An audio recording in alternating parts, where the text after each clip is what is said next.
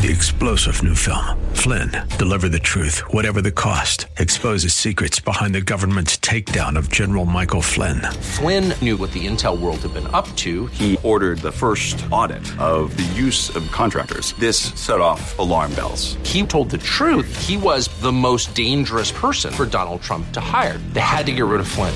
Flynn, deliver the truth, whatever the cost. Available now. Watch it today. Go to salemnow.com. salemnow.com. This is Lanhee Chen of the Hoover Institution for Townhall.com. The World Health Organization botched its response to the novel coronavirus. It legitimized China's early and misleading claims about the disease, which set back the initial response to the virus in other countries, including in the U.S. What's needed now is an independent investigation of the WHO's reaction to the coronavirus crisis and an accounting of the interactions between the WHO's leadership and China's government. We must also press for a new leader for the WHO.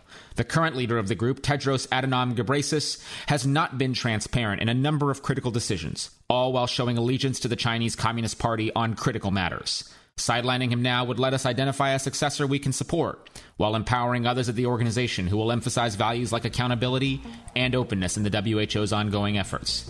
These reforms are urgently needed, because as long as the organization plays the role it does, lives are at stake. I'm Lanhee Chen. Publicpolicy.pepperdine.edu